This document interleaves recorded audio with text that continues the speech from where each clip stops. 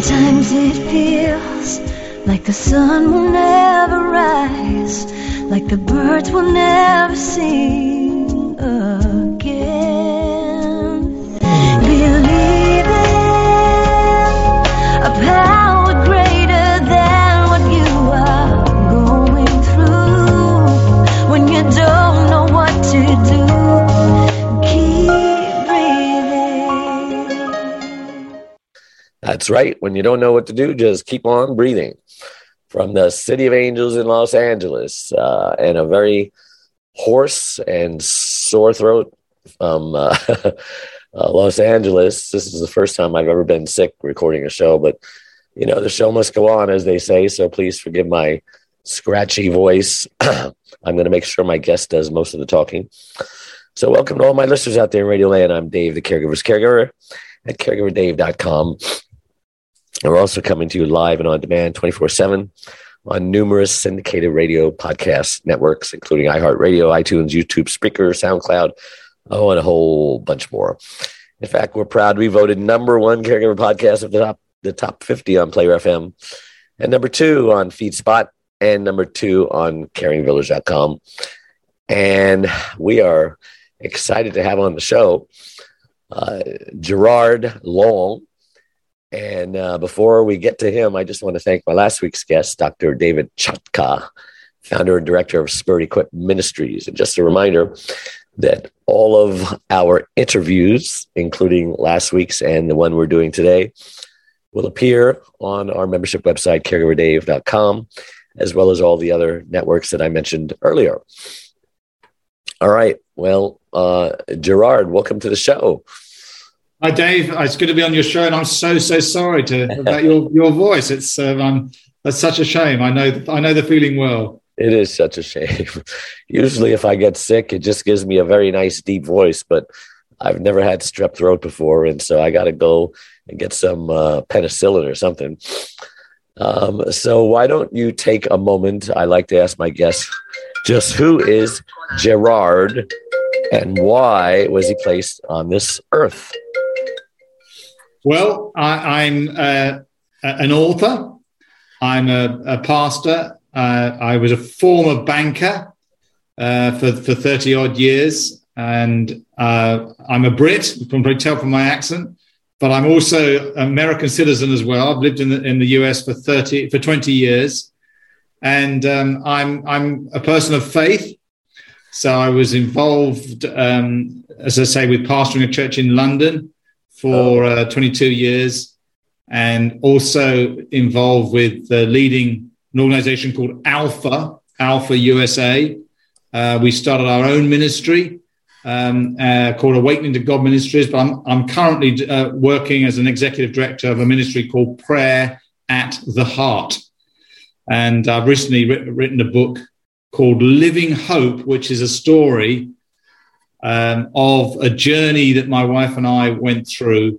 It's an unbelievable journey. You can hardly believe the things that we've journeyed through. And really, it's a story of God's grace. We call it God's grace to us, where He basically enables us to journey through unbelievable suffering. Wow, that's quite a story. So, did I understand that you had died and come back to life again, or do I have my stories mixed up? No, you're absolutely right. On the 26th of October 2019, I went round to a friend's house in Malibu, California. My favorite city. Yes, we lived there for 7 years. We'd had a great time there. And I went to watch England play New Zealand in the rugby World Cup semi-final. It was being streamed from Tokyo, so it was 1 a.m. in the morning. And England scored first try after 2 minutes. My friends looked over to me, expecting me to be jumping all over the place. In fact, I was slumped in my chair. They thought it was a seizure, but in actual fact, I was having a massive cardiac arrest. How old were you at the time? At the time, I was 61 years old. Oh, my gosh. Yeah, and I was very fit, cycling, swimming, tennis, you name it, I was doing it. I had been getting a little bit of tightness in my chest when I was cycling up a hill, but I dismissed it as something, it was a lung issue or something like that. Yeah, I'm a cyclist also. Are you? Okay. Yeah. So I went for that morning. My wife persuaded me finally to go and get an EKG checked, which I did. And they said, "You're fine. Go away. You're fine." So it's literally just several hours later on, this happened. And my things kicked in at that time. Bizarre things kicked in because one of my friends, as a young guy, I was sort of mentoring him. He sort of got this download from God to get me on the ground and start pumping my chest. Well, so they did that.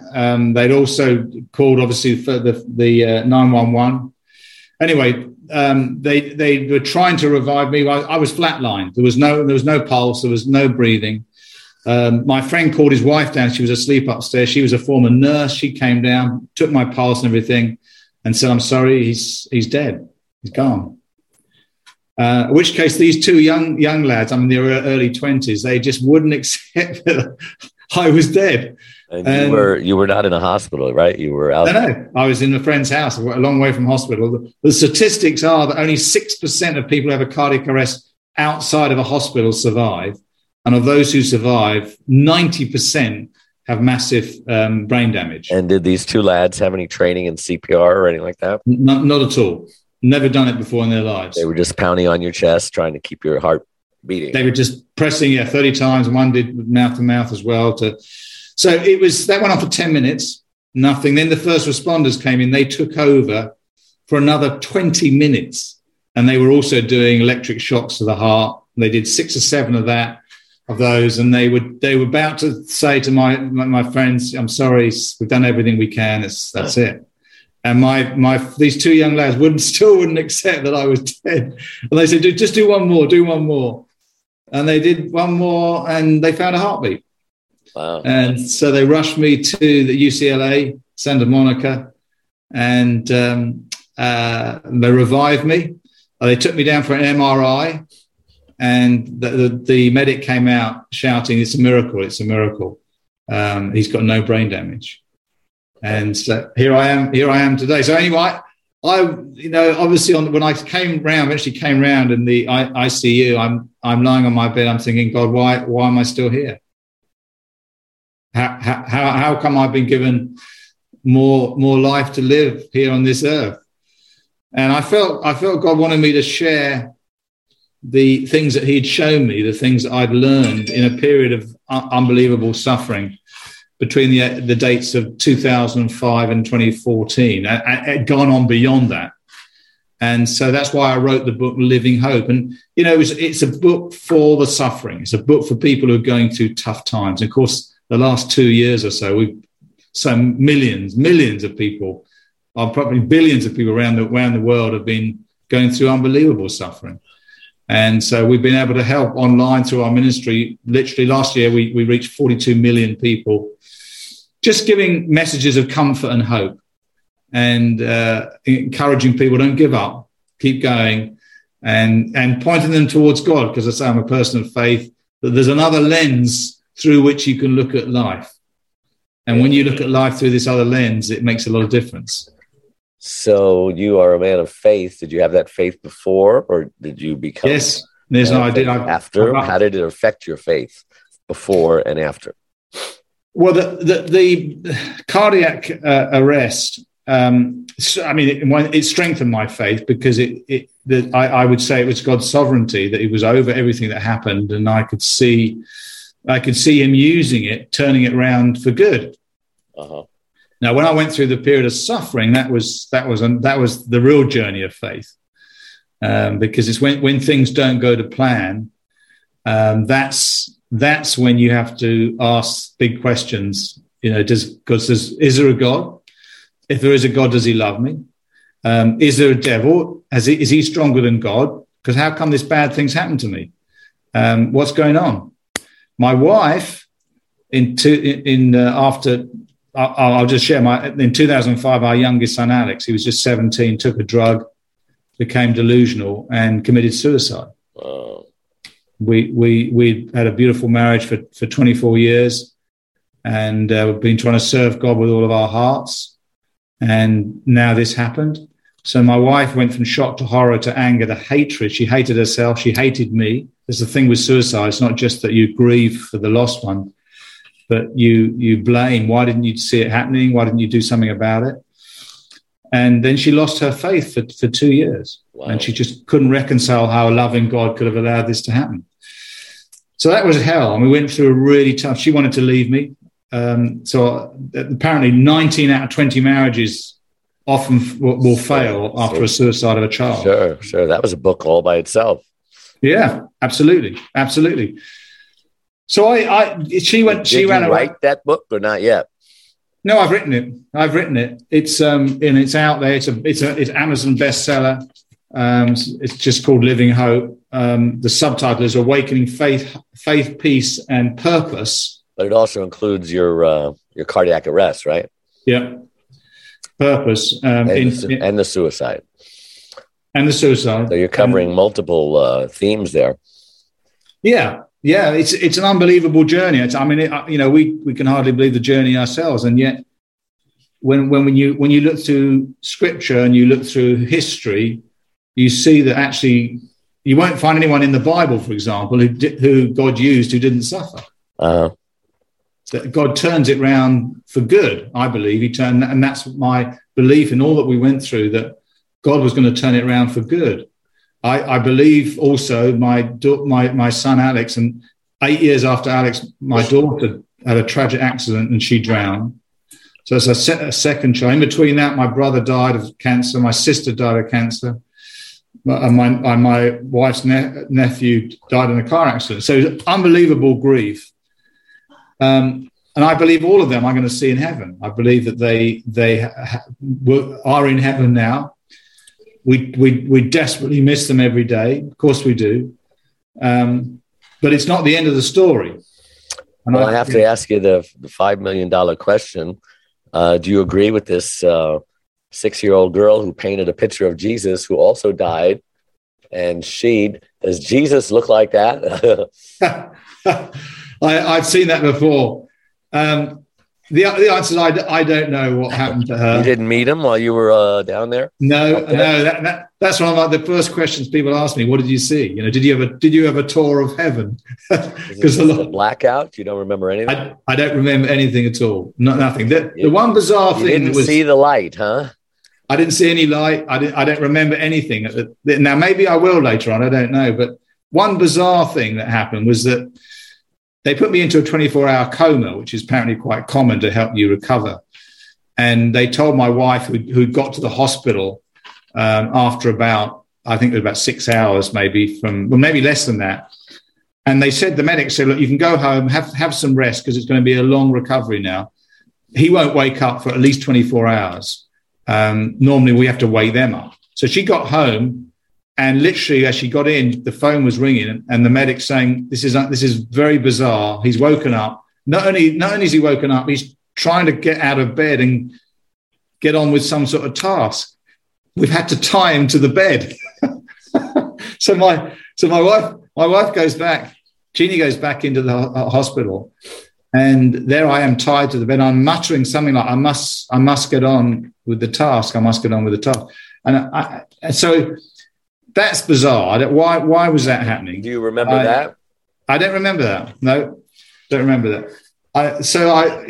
My theory is maybe God gave me an assignment, and I don't. It was all happening in the subconscious. I don't know, and I felt this urgency to get on with the task, and that's one of the things I'm doing now. Is a very high calling to this current ministry that I'm working in, which is tied into the ATG one. Well, what did he tell you to do? What is your purpose? Why are you still here?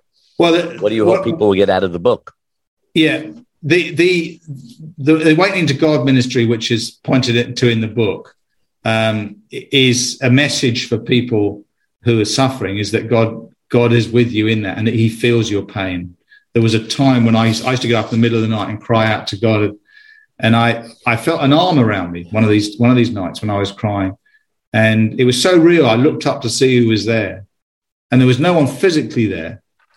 but I had a strong sense that actually it was Jesus with me, and he was weeping with me.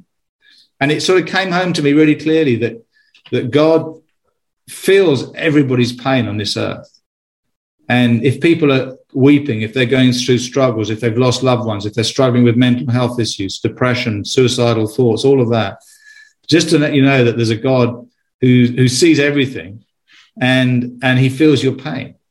Now, the obvious question from that is people say, well, why doesn't he stop it all?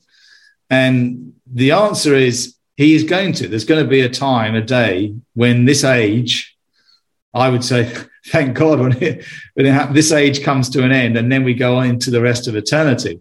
And depending on whether you've accepted God or rejected God, you'll either be with him or you'll be apart from him. God respects our decisions. So another question I have is, how soon do you think we're running out of time? How soon before things are going to happen? Well, no, the scripture says no one knows the day and the hour. So I would never try and predict. Well, we can know the season, right?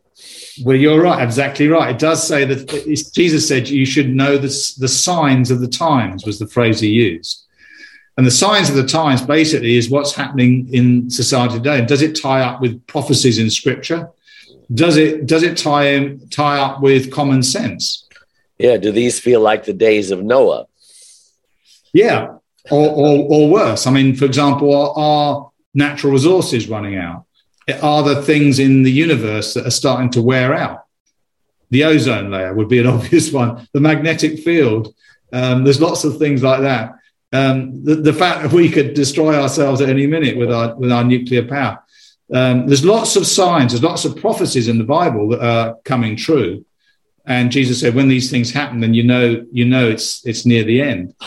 So I personally think we're very close to the end of the age. I do think there's going to be one last opportunity for people to either accept Jesus or reject him, because I think that's the key. I believe like Jesus was like a supernatural revival. Yeah, and that's what I'm about. That's what I'm doing now. That's what my work. Similar to what happened in the 60s, where all of these hippies got saved and they became Jesus freaks, and the Jesus movement. That's really kind of who's running the church today. Old Jesus freaks.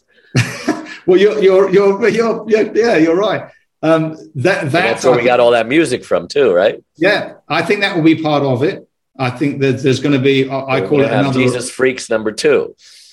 Yeah, only much bigger, much bigger. I think we're on the brink of seeing something. If I didn't amazing. already see it happen in the 70s and the 60s, I would have never believed it. But I saw that, and that was a miracle. You saw that, yeah. And I've studied awakenings all around the world, and it's incredible when it happens. And Azusa Street, 1900, right? That was another miracle. It started. Yeah, that's right. The Black Church. Yeah. And there's been many like that all around the world. It's really just the presence of God turning up and changing the spiritual atmosphere over a city, over a nation. And I think this is going to be global. I think God's going to do something incredible. And he's been doing this all along, like with the Episcopalians. Every time the new Protestant denomination came out, they were on the cutting edge of preaching and revival, etc. Yeah, I mean, a great, if you want to see one across the nation, would be the British Isles in the 1700s, the late 1700s, second half of the 1700s, 18th century. The state of Britain in that time was absolutely horrendous. They say that 25% of women in London, for example, were prostitutes. It was just unbelievable degradation. It was poverty. There was abuse. There was injustice. All of that going on, and the Methodists were raised up. Now, the Methodists were Wesley and Whitfield. Yeah. And the Methodist method was if someone believed in Jesus and they had a horse and they had a Bible, they said, off you go. We want you to go out and share really what Jesus is like. Unfortunately, the church hasn't done a very good job at doing that. We've circled the wagons and we haven't followed the blueprint. Well, that's what they did, and Whitfield did, and they came to the States as well. And that changed the spiritual atmosphere, because the scriptures say that there's something going on in the spiritual realm which blinds people's eyes. They just don't see it. You can talk to them until they're blue in the faith. They're not going to see it. Well, that's for sure. that has to be shifted. And so the best way of thinking about it is light and darkness. So when there's darkness, you can't see much, can you? When you turn a light on, everything changes. And Jesus said to his followers, you are the light of the world. Yeah. And he said, let your light shine before men. And I show people what my love is like. Yeah. Not about denominations. It's not about, it's just simply about wanting to show people what God's love is like. So when they did that, truth will set you free, because there's not much truth out there and people are not free. That's right. That's right. Absolutely right. They're struggling. So what that did in the British Isles was it paved the way for Wilberforce. Now, you remember Wilberforce, William Wilberforce. He was instrumental in abolishing slavery in the British Empire. But it wasn't just that. He changed all the civility. It was so many things they brought in through Parliament. So things happened in the spiritual realm, and then things changed in the natural realm. Wow, I had no idea. And that's what I believe we're going to see across America and across the world. There's going to be a tsunami wave of God's love, helping people to come to the truth, helping people to throw off the things that are ruining their lives, transformation, justice. Another well-known revival awakening was in Wales in 1904, the Welsh revival. And they reckon that 250,000 to 500,000 people came to faith in Christ in over a 2-year period. And it transformed society. The pubs were empty, the jails were empty. Unbelievable transformation of people coming back to how God wants us to be, which is to love. Today they're shutting the bars down, but for different reasons, and we're emptying the jails, but for different reasons. Yeah, that's right. That's right. They're trying to imitate God, I guess. Yeah, I something like that. So that it's. The end of the day, this is about love, because God is love, and it's wanting people to come to an understanding. Really, I mean, Jesus showed us. People aren't interested in religion so much today, but they are interested in Jesus. Yeah. If you talk to them about Jesus and how he lived and what he lived for, wow, it's unbelievable. And that's if you're following Jesus, that's what you're here for. You're here as his ambassador. You're here to share with other people about his love and about his grace. And that's the thing that's got Jeannie and me through. We're now back in love now, is God's grace, which is really the life of Jesus. It's the life of Jesus in us, made real to us by the third person of the Godhead, which is the Holy Spirit. So it's a great message of hope. It's a living hope. How can people get a hold of your book and buy it and find out more about you? So you can get it on Amazon. So it's now, as I say, an Amazon bestseller. You can get it information about it at livinghopebook.com. Our ministry that I started is called awakeningtogod.org.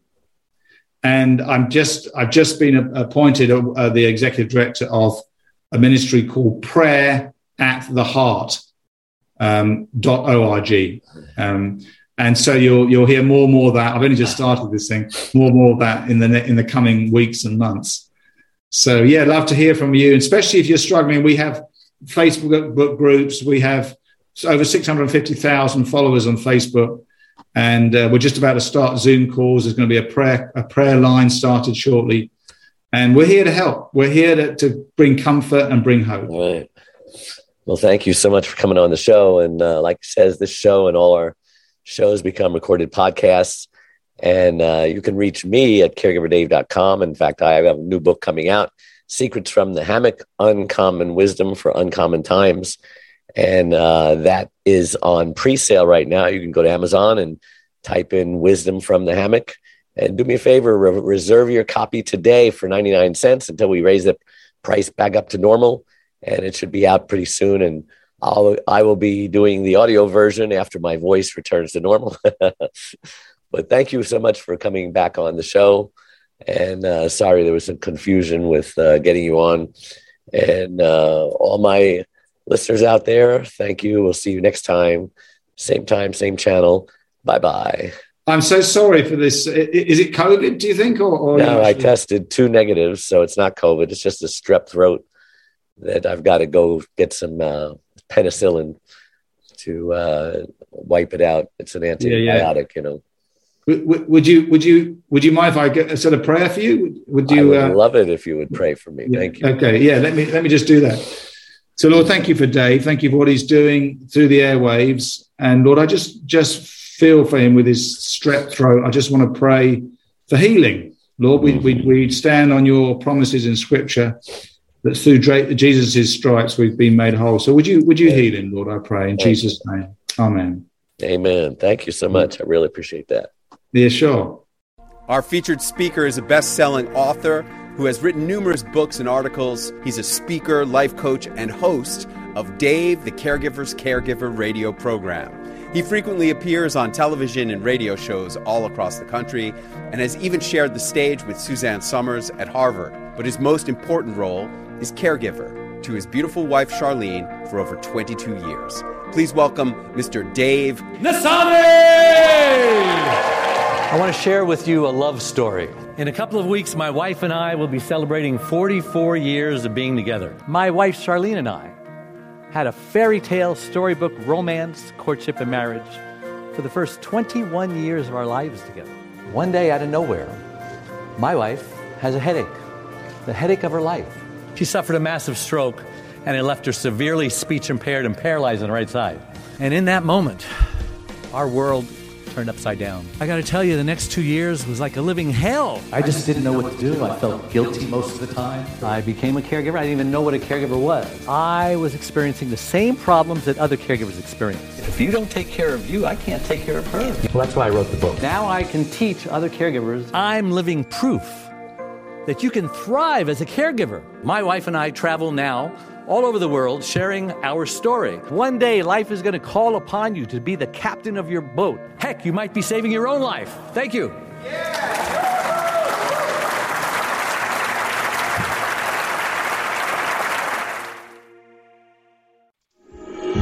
Sometimes it feels like the sun will never rise, like the birds will never sing again. Keep breathing, take it in and let it out. Keep breathing, it's gonna be okay. Believe in a power greater than what you are going through. When you don't